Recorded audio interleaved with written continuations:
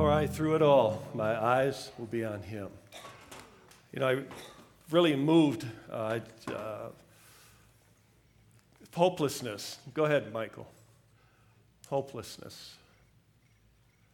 We're going to throw that up here because we want you to know what hopelessness is.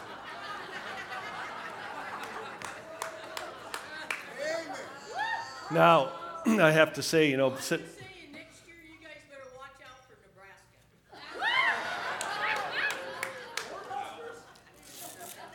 Who? Yeah.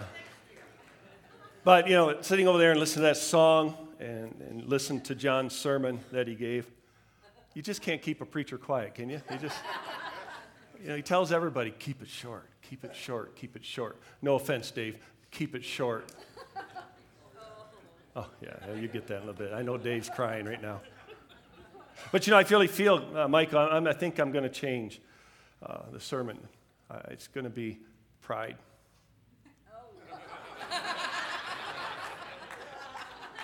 Seems to be a lot of pride in this building tonight. So, might have to just kind of add some things to that. When you preach, you get a bottle of your own. Yeah. See that?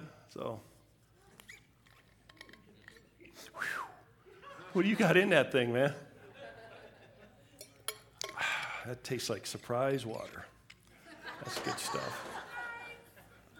Yeah, today's hopelessness. Let me show you some illustrations of hopelessness. The first one is, look at that, huh? Is that hopelessness? Sitting in that tent, guns on the other side, that's hopeless. The next hopeless situation can be this. If you're here and you're directionally challenged, Lynchburg, when we were in Lynchburg, its city is so set up crazy. You can be going down the road and it turn into another road. You wouldn't even know it. It's just, I never got that. Geraldine had it down because she's confused. So she picked it up right away. Oh, by the way, Geraldine, where are you? You moved. Oh, she got called in to work? I think she told somebody to do that just so she wouldn't have to listen to me again. It's been 42 years we've been married. So by the way, I just want to let you know I'm the senior pastor here. I'm not the lead pastor, that's John. I'm the senior. I'm the oldest. So I am the senior pastor here. I do not dye my hair. So I just want you to know that this is the real thing. By the way, what you see is what you get. The next one is this. How many of you would love this? This is hopelessness. I know some of you out there right now are just going, this is my home. This is going to be when I retired and all that stuff. But you know what happens? That's hopelessness for me. That's not even going to happen. But when you have that dream, the next thing happens is this. You get bills. You're overwhelmed with, that's a hopeless situation. I've been there. Too much of that. And when that happens, this is what you do next. You buy a lottery ticket. And that is hopeless. Now, somebody told me, Terry says, Gary, if you know the numbers, we're talking about prophecy and stuff. He says, if you know the numbers, make sure you tell Angie so she can go out and get it. I says, I ain't telling her a thing. If I know the numbers, I'm getting it. But hey, so now that's hopelessness, right? 1 in 302 million to win. But I put it like this. This is how I put it. You either are going to win or you're going to lose. You got a 50-50 chance. That's how I look at it. Percentage is a little different. But you are either going to win or you're going to lose, right? Now you start doing that, what happens when you get all distressed and all wore out? This is what happens. You eat. Now, listen, that's hopeless, right? You step on the scale and it says help. You know that there's an issue. But even in going in a little bit more serious, the next one is this. The preacher getting done on time? That's not going to happen. This is what happens with people when the preacher goes. That's hopeless to think a preacher is going to be done on time. That's what happens. And then this one, marriage. Sometimes marriage can feel like hopeless. Like it just isn't going to work. Actually, I was going to use this illustration later, but I want to use it now. My wife's not here, so that just opens up a whole new opportunity. We were struggling. I was in ministry for a while, about 3 or 4 years, got so involved with other people's lives that I wasn't spending a lot of time at home. Gone. She had just had Timothy, and that was the real problem. But no, that's all right. She had Timothy, and so our relationship was straining. And so I was sitting on the couch, and I was looking at the newspaper, Sunday newspaper, back when they had one. And the Sunday newspaper, I was reading the want ad. She says, "What are you doing?" I said, "I'm looking for a job." She says, "What do you mean you're looking for a job?" I said, "Yeah, I'm going to quit." That's how I told my wife I was going to quit ministry. Worthless. And so I'm going to quit. She goes, "What do you?" And I did.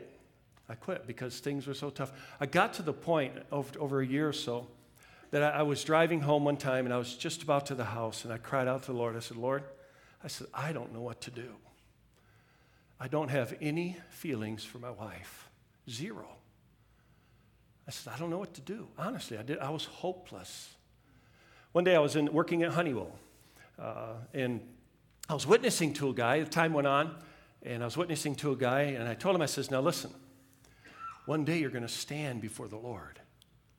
And in the back of my mind, this is what it does when you're trying to witness and the Holy Spirit's talking to you and you're trying to talk to somebody else. You're going to face the Lord one day. And the Lord said, "Gary, so are you." And I said, "God, I got to get right with you so I can get right with my wife." You know what the problem with marriages is people aren't right with God. You get right with God and God will work it all out, both of you. But I was in that situation, an ex-preacher. I'd resigned. And so, hopeless situations, I understand that. So today my message is facing the giant of hopelessness, facing the giant of hopelessness. Did you know this series ends today? And the reason I chose that, and it really coordinates with the rest of them, because the rest of them were doubt, the past, failure, fear, and self. And when you really take all of those to fruition, it really turns into hopelessness. And so hopelessness today. Did you know there's no such thing as cold? There's no such thing as cold. Mr. Science says that the temperature of an object is the measure of the heat energy that it contains. Cold, on the other hand, does not exist. There is no such thing as cold. So next time, when it's freezing outside, you say, "I am so not warm." You can't use the word cold. I am so not warm. How about this? No such thing as dark. God did not create evil.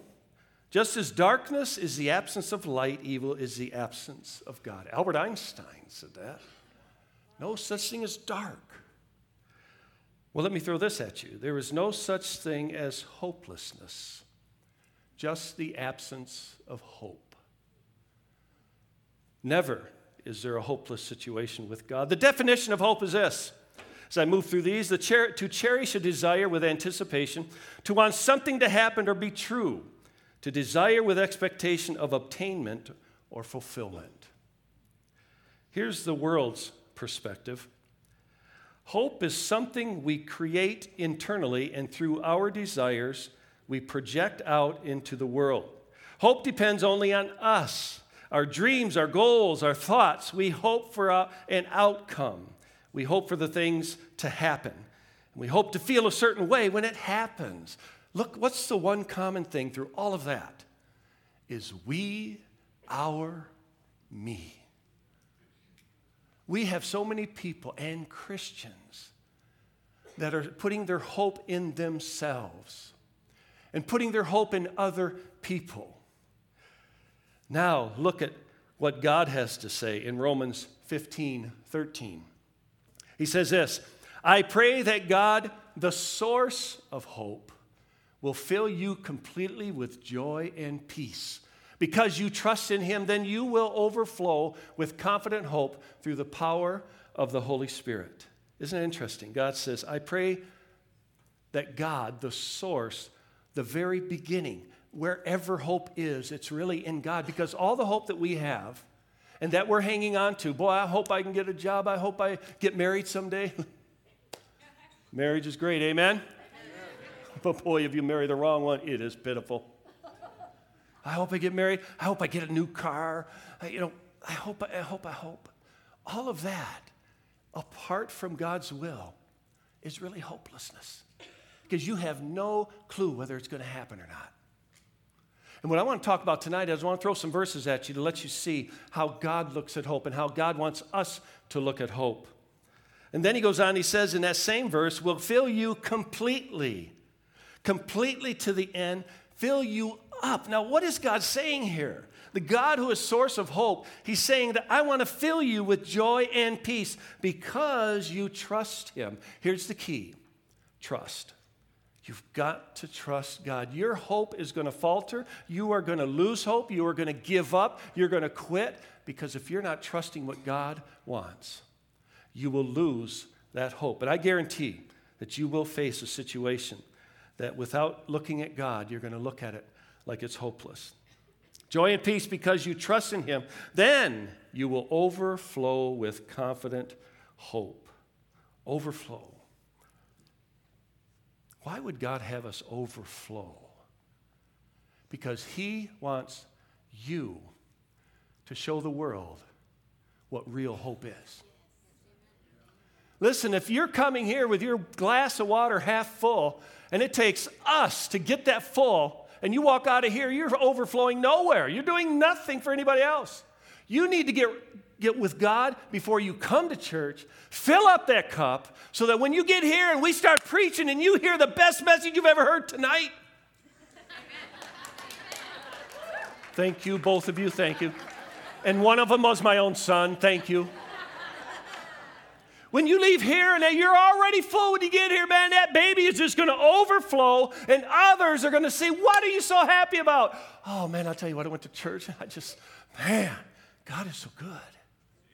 See, we get out in this world and we're hopeless and you're dealing with all these people in the world where you work, where you play, where you go to school, and you don't have that hope and that joy in your life, and they're looking at you like you're just like me. You don't have any hope. Everything's based on how it responds to you, how you feel. Oh, I didn't get that job. Man, I'll tell you what. Why do we do that? Because we're not trusting God. See, God is not the God. You don't go to God to get something. You go to God to follow him and allow him to continue to lead in your life. Trouble is that we put our hope in something temporal. Oh, I hope the stock market doesn't dive. We finally got $10 out of it. Whew. I hope this car, John, I hope this car makes it another year. Amen. Huh? How many of you got one of those cars? One of my best friends, Joe Bollinger, he's taught me everything I am. Not. He sold me a car. And it was a great deal. But there was dents all over it. What kind of friend is that? He should have had that fixed and sold it to me cheap. So I've got a car that I don't care where I park it. I don't care who gets next to me. Nobody's going to hit my car. But there's dents all over it from hail damage. But you know what? It runs great. I hope my car lasts. I hope I get what I want for Christmas. How many of you are married to a Scrooge? And you would admit it. There's one in the back, all right? Yeah, there's another one. By the way, guys, don't get your wife an appliance. No, that's what you do anyways. How about a person? I hope I get a girlfriend or a boyfriend. I hope she or he can help me. I hope the pastor has a great message today. I hope my spouse will meet my needs. And I know Jeremy and Linda are saying, I hope my child wins his game. Tim and I went on a trip one time. And by the way, let me just put this out there. I asked my two daughters if I could go on a trip with them. Heather was moving from Michigan to Phoenix. I said, hey, I'll go. And they said, no way. So I gave them the opportunity to experience my presence. So Tim and I went down to, it was called the Business Professionals of America in 2004. He competed in computerized accounting and financial math. And how disappointing. He placed second in the nation in both of them. Now, let me just say, the only reason he wasn't first is because the other people cheated. That's all I can say. But you know, your expectations, you have this hope. And lastly, I hope God does. See, it's not about what God does for us, but what he does with us. That's the importance. It's not what God does for us. It's what God does with us. And as God continues to put hope in our lives, what's the difference between the world's definition and the Bible's definition? Well, it's faith. Faith, we are all putting faith in something. By the way, I want to tell you, each one of you here today have faith. When you came in here and you sat on that chair, you had faith in that chair. So y'all have faith. You just may not be exercising it like God wants you to. You have faith. We all have faith. God put in us faith. Some people put it in people. Some people put it in things. Some people put it in creation. God says, put it in me. Look what the Bible says in Hebrews 11:1. Now, faith is the confidence in what we hope for. Confidence, the structure, the foundation, that which is firm. He says, faith is confidence in what you hope for. And also the assurance, the proof, the conviction about what we, look at here, do not see. The Bible says, what hope is if you see it. Now, what does that mean, Gary? What it means is this. We have to look beyond what we see. Human logic works in great ways. God is saying human logic works on what you see and what you've experienced. Let me give you an illustration. When Pastor John, when he decided he was going to come to Surprise and start a church, he had many opportunities to go somewhere else. And the human logic would be, that's what I need to do because I can take care of my family. Amen, Cindy? She's not here. She's with the kids. So you can talk about her too. Yeah. Listen, it's going to be job security, man. It's a great building. I mean, it's a large church. That would be the logical thing to do. But God says you've got to look beyond what you see. And you got to do what I want you to do. I mean, go start a church. What about? And God says you got to have faith, John. You got to trust me that I know what I'm doing. How about also not only human logic, but worldly wisdom? When I was getting ready to go to Liberty, and I was working, and I got a call from General Motors and says, we want to give you a job. So I went and got a job. It was like everybody was wanting to go to work at General Motors. Pension, huh? I don't even know what that is. They had pension. They had good benefits, good pay. And I got to work there, and God had already convinced me that he wanted me to go to school. So I kind of told people as time went on, if you work 90 days at General Motors, you become a member of the union. So I told people, I'm going to quit on the 89th day because I didn't want any pathway back to what God didn't want me in. So I quit on the 89th day, and people said this, why are you quitting? You're working for General Motors. There's a school here. There's a Christian school here. You can go here. Now you can work full time. You can go to school, and if you need a church, you can start a church, but you can work at General Motors. So the worldly wisdom goes, stay at General Motors. That don't make sense.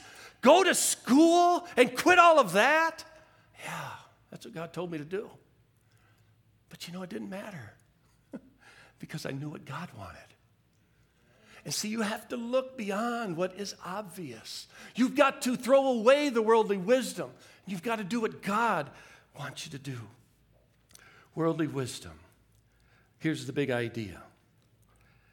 Your faith sustains your hope.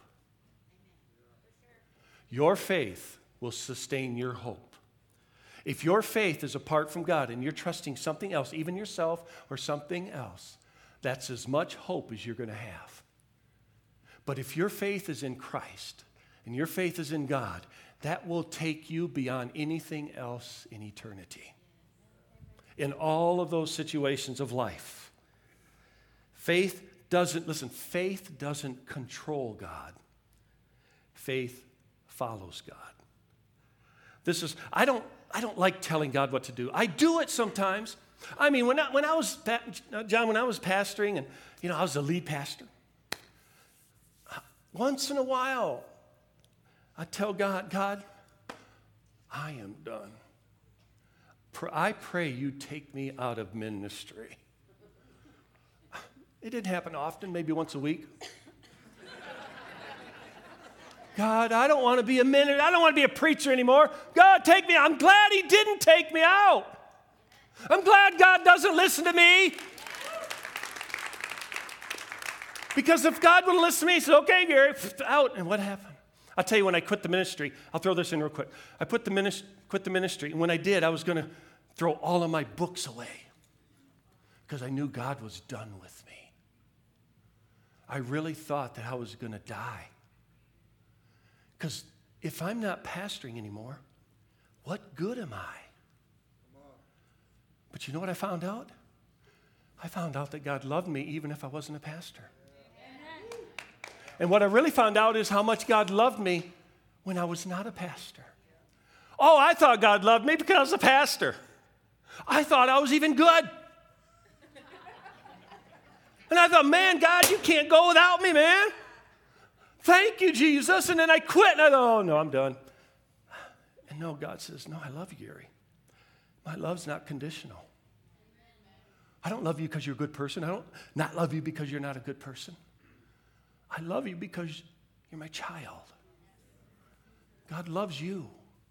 Doesn't matter what you feel like. God still loves you as much as he ever has. God loves you. So I found out that he really, really loved me. See, God never puts in us a hopeless situation. We make our situation hopeless. Did you hear that? God never will put you in a hopeless situation. You make the situation hopeless yourself. And I do too. I do too. Faith determines your hope. God said, I will never leave you. I will never leave you. I will never give up. I will never let you sink. He says, I will never forsake you. I will never leave you helpless. I will never leave you behind. So when you hear this verse, Romans 8:28, it says this, and we know that all things God works for the good of those who love him, who have been called according to his purpose. All things. Now, if you really believe that, say amen. Amen. Okay, you know what? Next time it happens, you better say amen. Amen. Next time things go rough, next time things are tough, next time you don't understand, next time I can't believe it, you better realize all things God works for the good. Doesn't mean all things are good. It means all things work for good in our life because God knows and God understands. Let me tell you a little story. Listen, faith is what it's all about. Circumstances. You know, last week, John talked about how he had this Chevelle. Remember that? I saw that on the screen. Looked nice. I'll tell you what, he had a Harley Davidson too. Now, I understand why he sold I can't understand why he sold the Chevelle. I mean, I just would have told God I could serve you much better with this. But by the way, I really understand why he sold the Harley. I would too. Hello. Huh? Hey, huh? I'm a Yamaha guy. Okay? You know. So he sold those things. Now, John, I'm telling you, buddy, I was 24. Geraldine was 17 when we. I married. Give you a little history. I married Geraldine. She just started a senior in high school. No, before she even got in there. The summer before I married her, she was 17. And so I picked her up while she couldn't understand. She didn't know what she was doing. So we married and went to school. So she was 19, about 19, 20. I was 24. So we headed off to school. Now, John, I hope you're not jealous, buddy. But here's the car I had.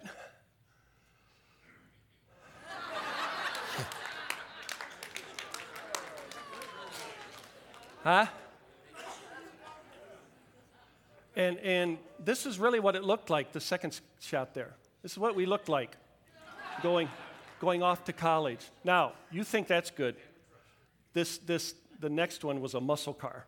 What's the next car? That was my other car. Yeah, the Pinto. That's what we drove to school. Now, what happens when circumstances begin to control our life instead of God? There's three things that we do. Look what's going on in my life. The second word we use is, how can God let this happen?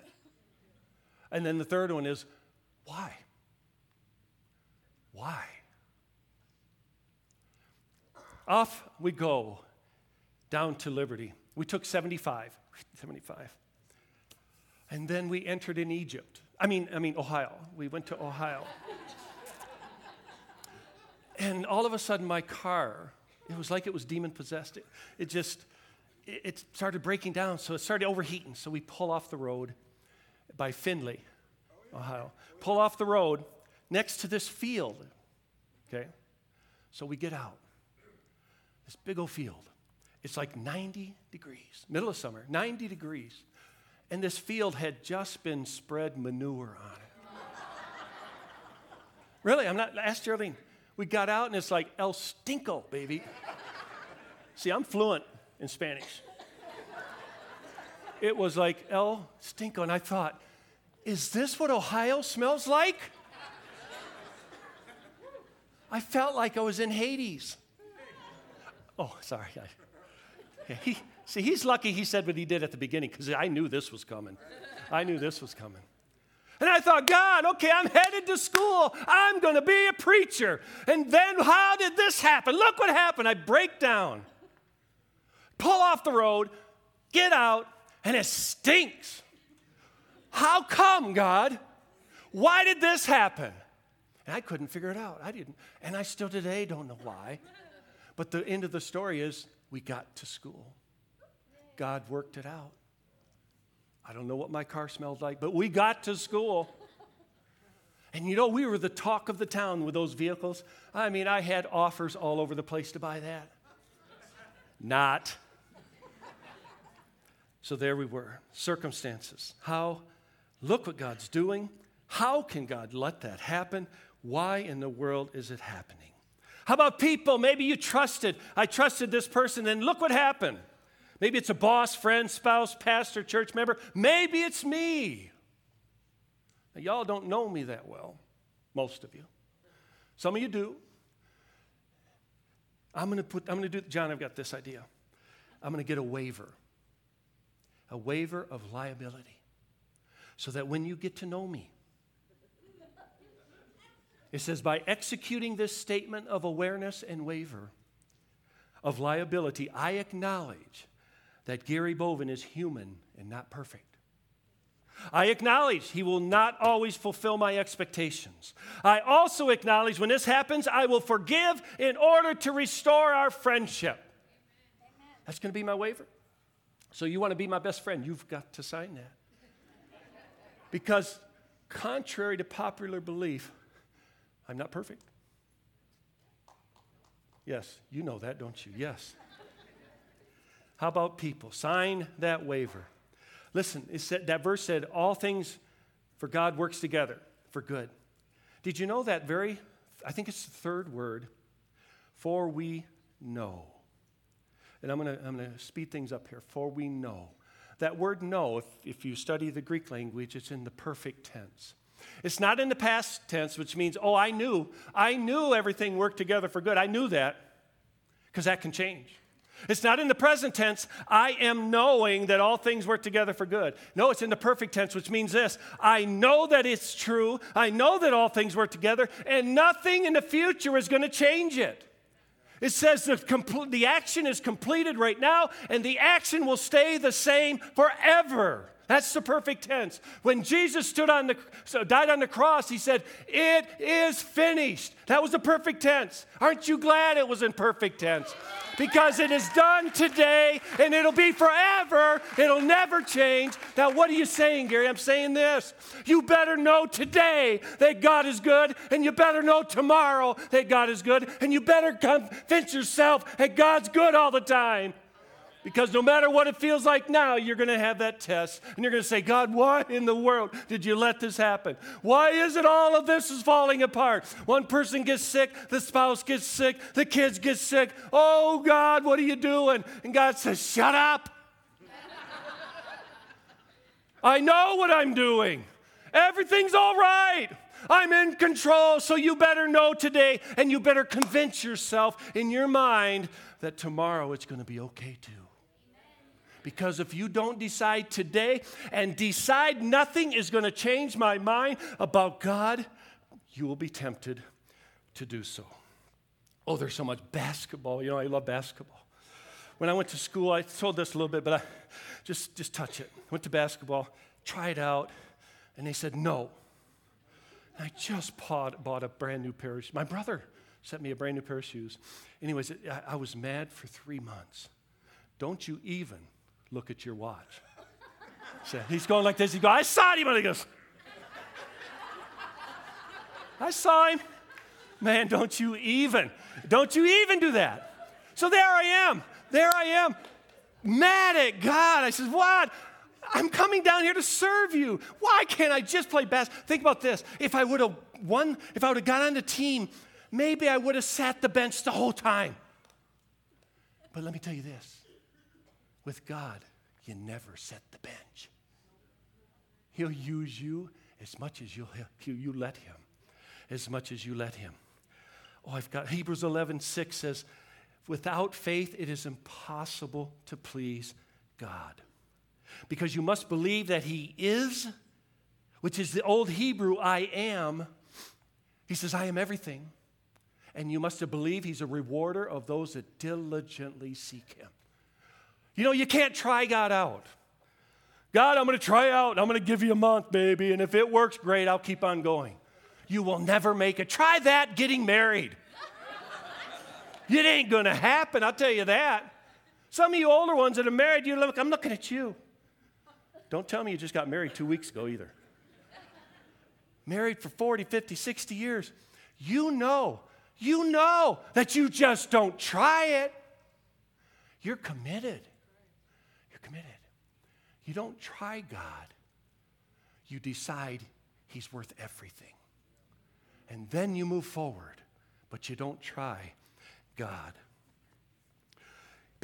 Geraldine and I thought, "Oh, boy, you're going to miss out on a lot of things." You know, with us, the privilege we had was pastoring many people.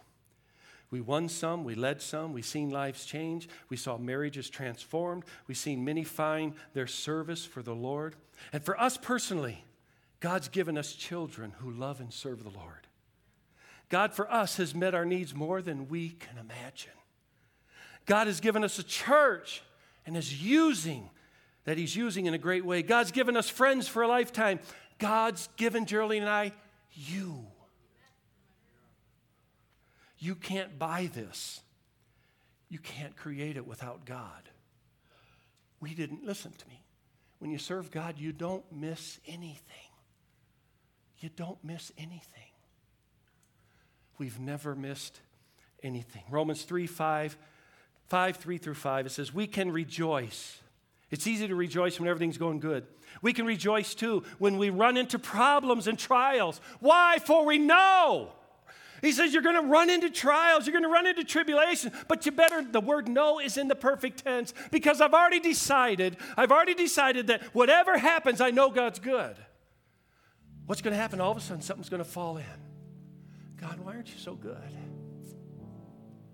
God says, "I thought you believed me. I thought you did."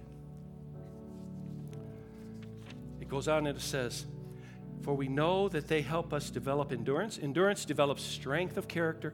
Character strengthens our confident hope of salvation." Confident. No, I know God's going to do it. He said he would, right? My God shall supply all your needs according to his riches. He may not make me wealthy, but he's going to take care of me because he loves me. Can we get that up here? Develop strength. And this hope will not lead to, listen, will not lead to disappointment. For we know. You better know. You better leave here today knowing and convincing yourself that God is good. God is good. I want to give you one illustration, and I'm close with a couple verses. I remember sitting in my office at Valley Community Church. You know, we had great people. All of them were great people. Around about 150 or so.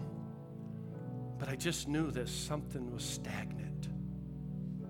And I really felt helpless because all of these conferences, all of these things that people try to tell you, I tried some of them. And it just never seemed to work. And God it just got in my heart, and I said, God, I don't know what to do. I was really hopeless. It's sad when a preacher loses hope.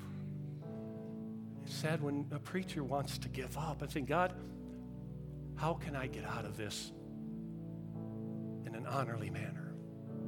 I was hopeless. One day I was talking to a guy, and we started talking about surprise. I thought, wow, surprise, that'd be kind of neat. But you know, God, and I felt like God wanted us to maybe start a ministry in surprise. And I said, God, we're not a big church. We don't start ministries. Well, who said you need a big church? God, we don't have a lot of people, you know. Most of our people are new at it. God says, who do you have? I said, I got you. And all of a sudden, God says, do it. And all of a sudden, my hopelessness vanished. And let me tell you why.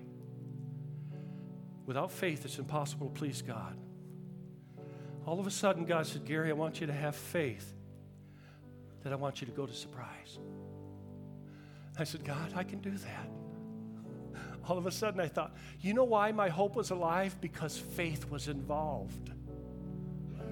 You can't have hope that you see.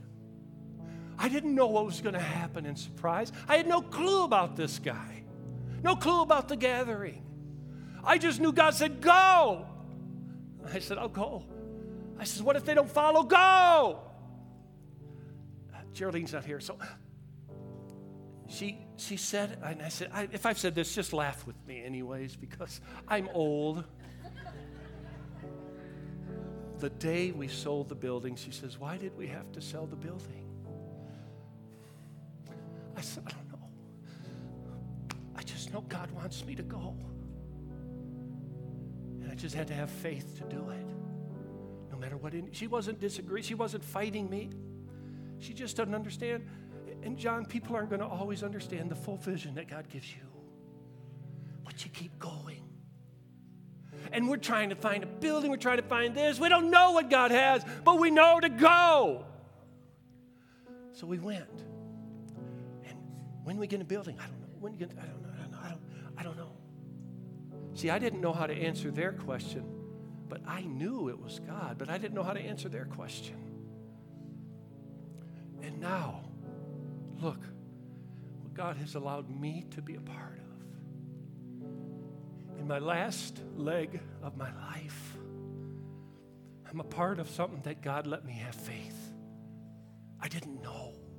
And you won't know when you start serving God. You won't know what to do. You won't know the details. God will just say, go. God will say, serve. God will say, give. God will say, do. And you just won't know. But you got to be convinced that God is God and that He's the Lord of Lords and the King of Kings. And He makes no mistakes. He does nothing wrong. And when it all falls apart, you know, my brother, my sister-in-law texted me last night, and she says, I don't want to alarm you. My brother and I are very close. Richard, I told you about him. He says, he's in the hospital, and they're doing a cath on him. He had an operation about 14 years ago, heart surgery, and now he's in. I'm thinking, wow, it can happen anytime. glad you're in control. I am so glad you're in control. 2 verses. Look at the first verse. The disciples are all in the boat. They're all sitting in the boat, and Jesus is sleeping. Remember that story? Jesus is sleeping. In Matthew 8:26. And he tells them, and he wakes up and he says, hey, you of little faith, why are you so afraid? And the storm is going, just blowing like crazy. And they were getting ready to sink, and then he got up and rebuked the winds and waves, and whew, wow, that's cool. Isn't that neat? God took care of everything. The next verse, a little bit different, a little bit farther, Matthew 14. They're in a boat in the same kind of storm. Peter gets out of the boat and he starts walking. The difference is Jesus wasn't in the boat. He was out of the boat. And sometimes God's going to take you out of the boat. And he's going to say, if you want to be with me, you got to come out here in the storm. Because I'm God. Because I want to show you that I'm God. Immediately, Jesus reached out his hand and caught Peter, and he says, you of little faith. You of little faith. I'm thinking like this. Peter, buddy, whoa. High five, buddy. Knuckle butt. I don't know what they're doing today now. Head bumps. I don't know what they're doing. But you would think Jesus would go, Peter, good job, buddy. Man, look how far you went. He says, Peter, why do you have so little faith? That's puzzling. But you know what else happened? Jesus said, why? Why do you doubt? Let me ask you, why don't you trust me, God says? Why won't you surrender? Why won't you obey my word? Why do you doubt? Why are you discouraged? Why are you not following me? The greatest joy in my life has always been God. I've not been perfect. If you hang around me long enough, you'll know that. But the greatest joy, I have missed nothing in this life. And I'm experiencing something even today. My prayer life has just been magnified. And God is so good. I don't know what tomorrow holds. The fear is that one day my brothers and I, one of us start dying one at a time to cross that threshold into eternity. But I don't want Jesus to be sad.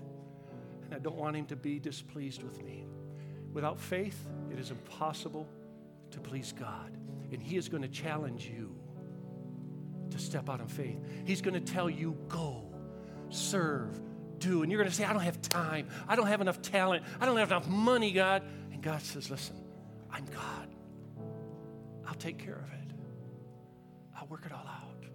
And I pray today that we walk out of here with a faith and a hope that is convinced now, and we're not going to let anything change it. Let's bow our heads in prayer. With every head bowed, every eye closed. If you're here and you say, Gary, you know what? You talked about hope in God. You talked about Jesus. Let me ask you, if you were to die today, where would you go? Where would you go?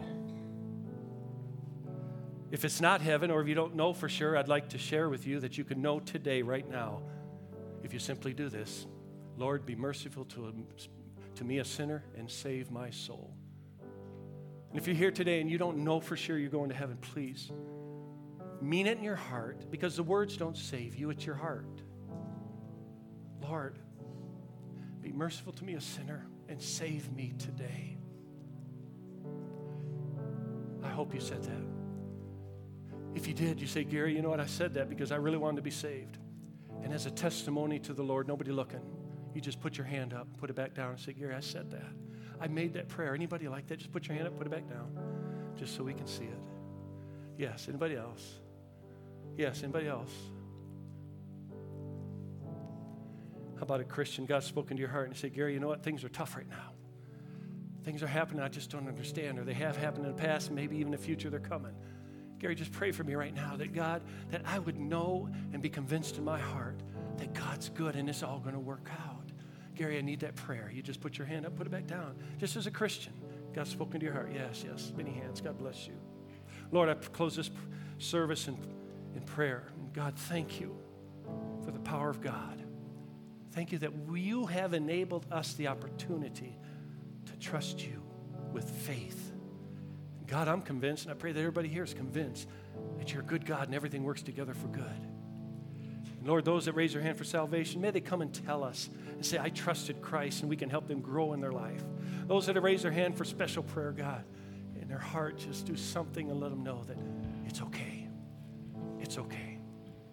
Dismiss us, Lord, with your grace, and bless this song, bless this closing song to our heart, God, and may we draw closer to you in the name of Christ. And I pray in Jesus' name.